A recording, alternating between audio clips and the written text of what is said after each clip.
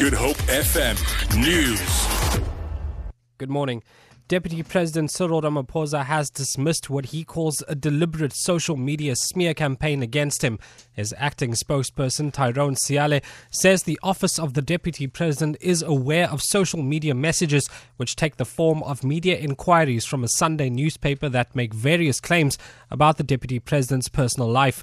The content of the emails linked to the Deputy President to potential affairs with 8 different women. Siale says they are a transparent attempt to distort personal email correspondence that could only have been obtained through criminal means. The Deputy President will in due course release a detailed statement on the allegations contained in the messages. 3 teachers at a high school in the Northern Cape have been suspended following an investigation by the province's Department of Education into allegations that they were having sexual relations with learners. The teachers from a high school in Botitong near Kuruman were investigated after female learners told the SABC that they had had sexual relationships with the teachers. Spokesperson for the Northern Cape Department of Education, Jeffrey van der Merwe, have ruled out the allegations relating to the impregnating of learners due to insufficient evidence.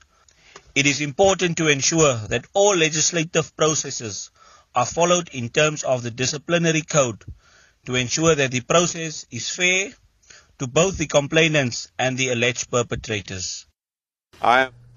7 girls have died in an overnight fire at a secondary school in Kenya. Education Minister Dr. Fred Matiang'i says 10 others were admitted to hospital, while 2 with severe injuries. The cause of the dormitory fire at Moi Nairobi Girls is not known. And lastly, American Grammy Award-winning saxophonist Kirk Whalum says the world is in great need of the joy that Ladysmith Black Mambazo brings through their music. Whalum is one of several artists, including songstress Lyra, that are collaborating with Ladysmith Black Mambazo to produce a song in honor of struggle icon Oliver Tambo. Tambo served as president of the ANC for 24 years. Whalum says he is humbled to be contributing to the song called Long Live.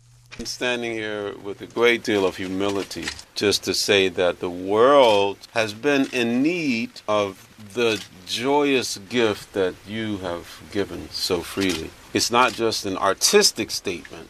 That in itself, Ladysmith Black Mambazo is singular artistically.